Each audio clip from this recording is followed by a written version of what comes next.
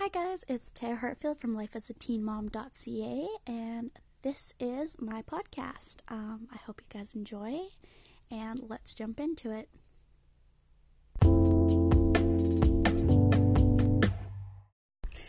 Hey everyone, it's Tay here.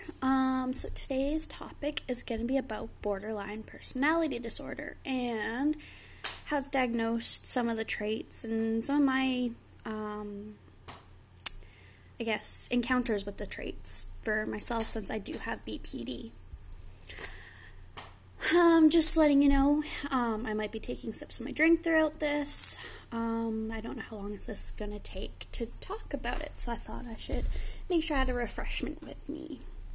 So let's just jump right into it. Borderline personality disorder. Some of this stuff, some of the definitions I'm going to be getting from online, and the characteristics,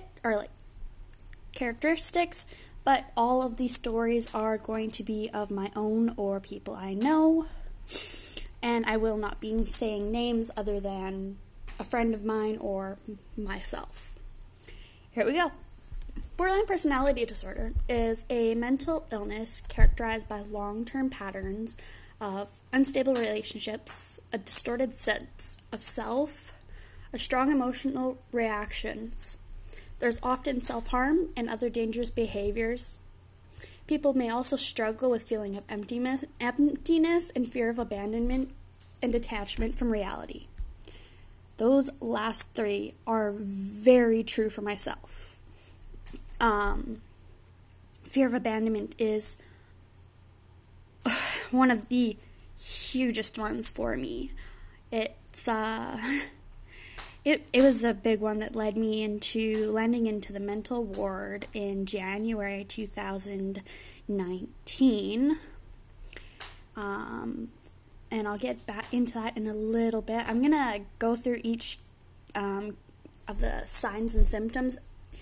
When you go to see a psychiatrist, if you have 5 of these, there's usually 9, but they're showing 10 here. Criteria. Then you have borderline personality disorder. Women are 3 times more diagnosed than men are with borderline personality disorder. It's more of one that women show more of the signs than men do. So most of the time you're going to see females with this disorder. It's very low numbers of men that actually have borderline personality disorder. So BPD is characterized by the following signs and symptoms. Markedly disturbed sense of identity. So that one is, I want to explain it with that they don't know, they don't really know who they are. So for myself, my disturbed sense of identity, I was always in high school, I was always camouflaging to the group I was with. So if I was with the popular group, I'd act like the popular group. If I was with the so-said stoner group, I would act like them. If I was wanting to hang out with the nerds and the geeks and the drama geeks and all that, which is more where I should have been anyways, I would camouflage to them. And so no matter what group I was with, I acted like those people. And so I never really knew who I was outside of school when I was on my own, when I just wanted to be just me. I didn't know who me was. I thought I was everything at once. So, that one, I can see a lot of the things popping up in high school and my younger childhood when they were telling me about this as I was being diagnosed with borderline personality disorder. I'm like, okay, I see where this has been popping up throughout my whole life. So the next one is frantic efforts to avoid real or imagined abandonment and extreme reactions. So like I said, this one is a really big one, big red flag for me. We'll go into a little bit of a story time. Let's change the guy's name to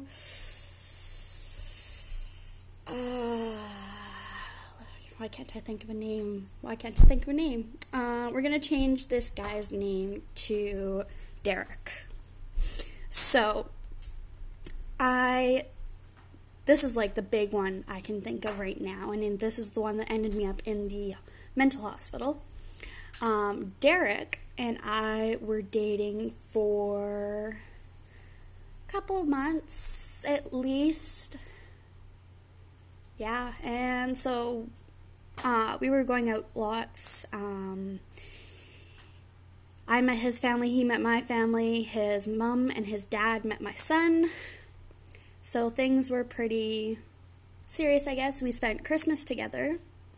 And just after Christmas, Derek went on a vacation to Hawaii. Hawaii with his family. I'm going to also change where they went. And when he returned, I was in complete, just extreme behavior. I was getting mad at him because I made up in my head that he had abandoned me when he went on his family vacation, and that he was not coming back. He wasn't wanting to be with me. That when he came back, he was going to break up with me, and sadly he did. Actually, when he came back, I had tried twice while he was on vacation via phone call, like FaceTime. I had hinted at the fact that I was wanting to commit suicide, and that really, I shouldn't have done that. Now looking back, it really hurt him, and it's also the reason why he came home and ended it with me, is because he didn't want to be around that type of stuff. He didn't want to be around the mental health and the blame game. So when he came back, he broke up with me, and that night while he was here, I tried to take a bunch of medications to OD intentionally, but he ended up taking them away from me, giving them to my mom, and telling my mom, and then he left.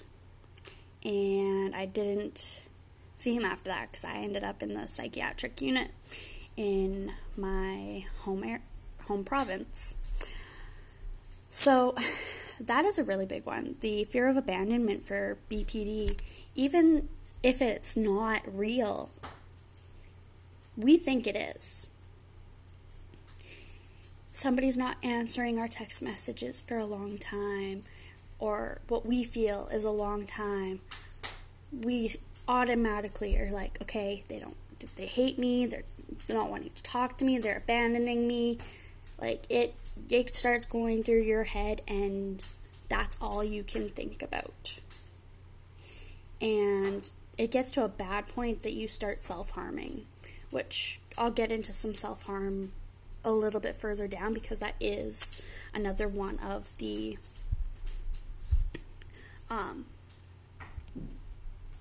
symptoms. And so it's fear of abandonment and imagined abandonment is really a huge one. I just finally was able to be okay with this. And I realized that what I thought was everybody abandoning me was life filtering the bad people out of my life. I just found this out actually literally yesterday in counseling with my counselor. We sat there and drew on the whiteboard a circle with my name in the middle of it. And then I wrote down the people that have never left my side, have always been my support. So my mom, my dad, my grandma, my grandpa, my aunt, my really good friends, Val and Aaron, those people have been my rock. Then, outside of this circle, the people that I feel like abandoned me, I put there. So Derek was on there. Conrad's father was on there. Some high school friends were on there. friends that I met when I was technically ran away from home, living with Conrad's dad. I felt like all of those people abandoned me, and so we wrote it out on the board. And we wrote out the characteristics of each of these people on the board. And underneath, most of them were abusive, manipulative, immature, and that they were unsafe people. So it definitely made me realize that these people didn't abandon me. Life weeded them out because they weren't good in my life. They weren't following the values that I want for my life. And I sat there and just took it all in. It was emotional because it was kind of like mourning or grief about something that was a huge part of me for a very long time. That I had felt like these people abandoned me, when in all actuality, life just brought them out of my life so then I could have the good people who are supportive in my life. Yes, I may only have 7 or 8 people, close people that I can say are always there no matter what. And then I have the people that are in and out of my life being, they want to be my friend when I can benefit them, or things just take me downhill. So that one's a really big one, and that one did take up a lot of time. So our next one is splitting, which is black and white thinking. So there is no in between with us. Something is either good or something is bad. Nothing is ever okay. It's either the world is ending or I'm living life day to day. There's no in between. There's no, you're always in your highs and your lows. You're always constantly in high anxiety moments. You're always in fear. You're always just up and down with your emotions. The highest highs and your lowest lows are literally your life. And I've had that for a long time. I still have that. Right now we're getting into winter. We are in November, the beginning of November right now. And I'm noticing that, I'm starting to go downhill. I'm getting my lowest lows again after a whole summer of my highest highs, which they weren't really fully my highest highs, but this last summer was the best summer I've had in a long time. So that's splitting black and white thinking. Another one is impulsive, reckless behaviors. So, impulsive behaviors is another big red flag for borderline personality disorder. And it is for me, since I have BPD. Most of these are me. I shouldn't just keep saying, oh, so this is me, so this is me. Pretty much all of this is me. But the example for this one from myself, I'm just going to list off some impulsive, reckless behaviors that they listed off, and I'll add any of my other ones if I see any. So, examples are spending, unsafe sex, substance abuse, reckless driving, binge eating. I think I'd say that's pretty much covers it at all, because I spend money when I have it when I shouldn't be, because I have a child, and I'll be like, ooh, he needs this, I never had stuff like this when I was a kid, so he needs it. And that was a big one. And I'll go out with friends. I'll be like, okay, I'm going for one drink. 3 hours later, I can't remember a thing, and I'm puking my guts out. Impulsive behaviors, because you can't, with people like me, borderlines, You can't just have one sometimes. You literally can't. It's all or nothing. And I've given up alcohol because of this. I will not touch it. I don't think ever again, honestly. It's better for myself, it's better for my son, and for my life. And so that is, I've had a lot of these impulsive behaviors. I don't want to go into all of them into deep detail, because some of them I'm not very proud of, and I'd rather not. Another point is intense or uncontrollable emotional reactions that often seem disproportionate to the event or situation. So, like I said with our black and white thinking, it's either end of the world, like everything is literally end of the world. Oh, you crashed your car, or you got into a car accident, your car's totaled. It's the end of the world. Oh, you lost your job because of this. It's the end of the world. Everything is always the end of the world for people with borderline personality disorder. And it hurts a lot of people that are around us. It hurts ourselves because we just sink more and more into depression. It's really difficult. Hi, sorry about that. I had to step away for a second. My son needed to be tucked back into bed. So we were just saying that intense or uncontrollable emotional reactions to be, end of the world for every little thing that happens. It's what it is. It pretty much explains itself. Unstable and chaotic interpersonal relationships. So this one, it pretty much explains itself as well, but I'm gonna use some examples from my life into this. So,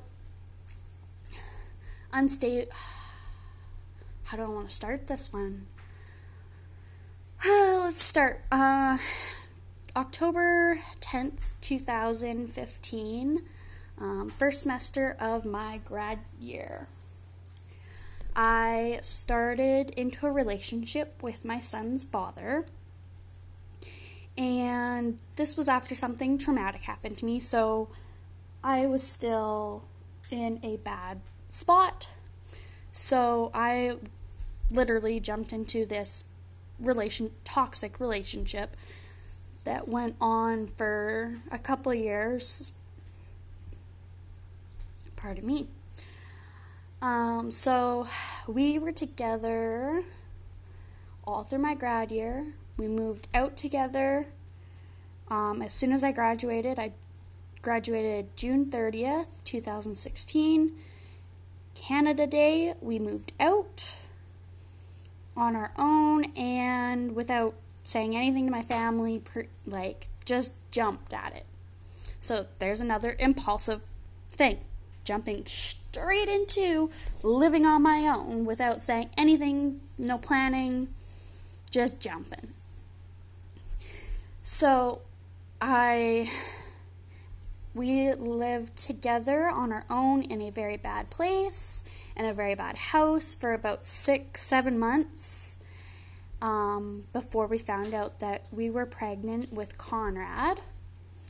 And we were constantly fighting, It was a very bad situation. It was abusive. It was toxic. We ended up moving back in with my parents for a little while until he had convinced me that it was not right to be living with my parents when I had a baby on the way. So we ended up moving back out a month before I had Conrad. And by time Conrad was a month old, I had decided enough was enough, and I left. I came home. And ever since I came home, my life has gotten so much better. Yes, it went downhill when I was with, codename again, Derek. And so stuff, it it was another unstable relationship I jumped right into. I kept jumping from job to job after I decided that I should go back to work. And then, I started hating life at work. So I, jumped. I'm like, oh, maybe I like this job better. And it didn't. After the same amount of time, I was hating life again. So it was not good. Next one is self-damaging behavior.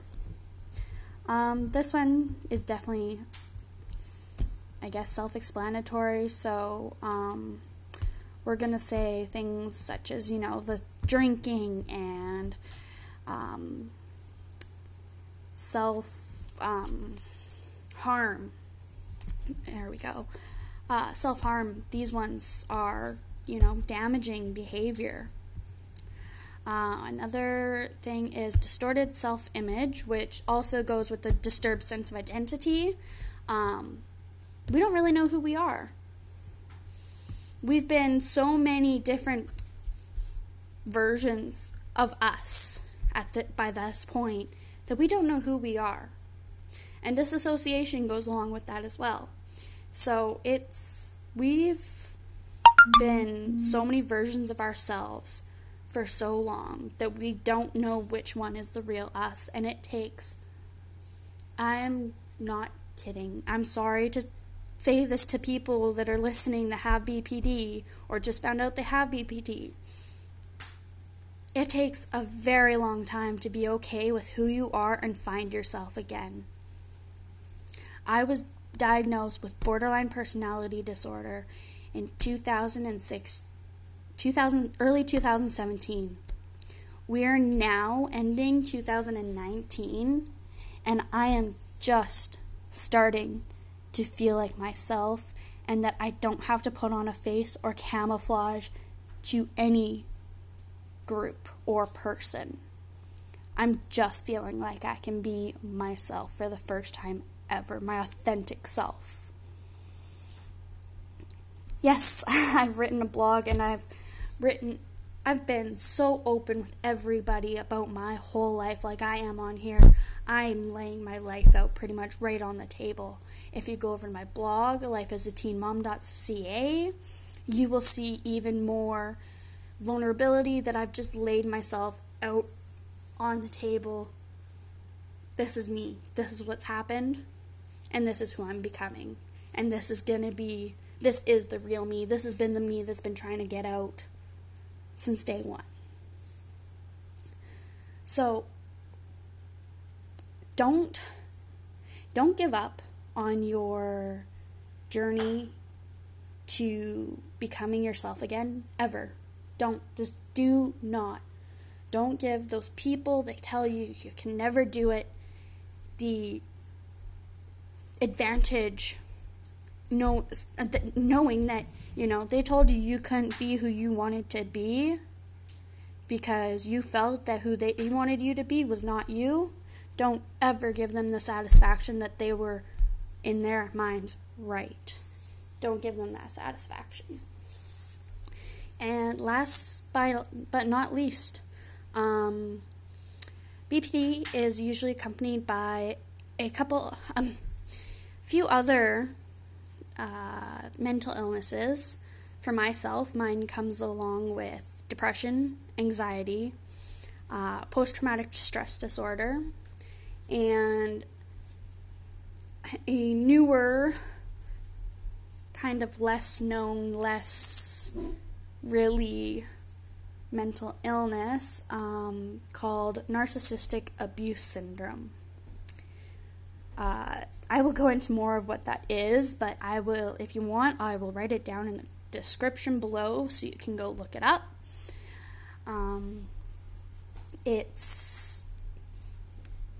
It makes a lot of sense for where I've come from.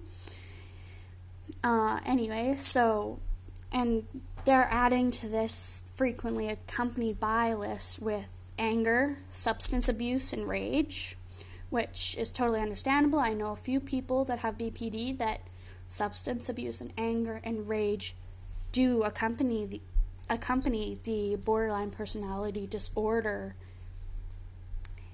mix of, I'm gonna call it your mix of salad. The mix of salad they give you is your diagnosis, because it's a mixed salad, really. You get, for some people, you have maybe one or two. For others like me, you have quite a few. And they keep finding some for me still. But I've been working on it. And I have only had to stay in the psychiatric unit once. And knock on wood, I'm only going to have to ever have that one stay.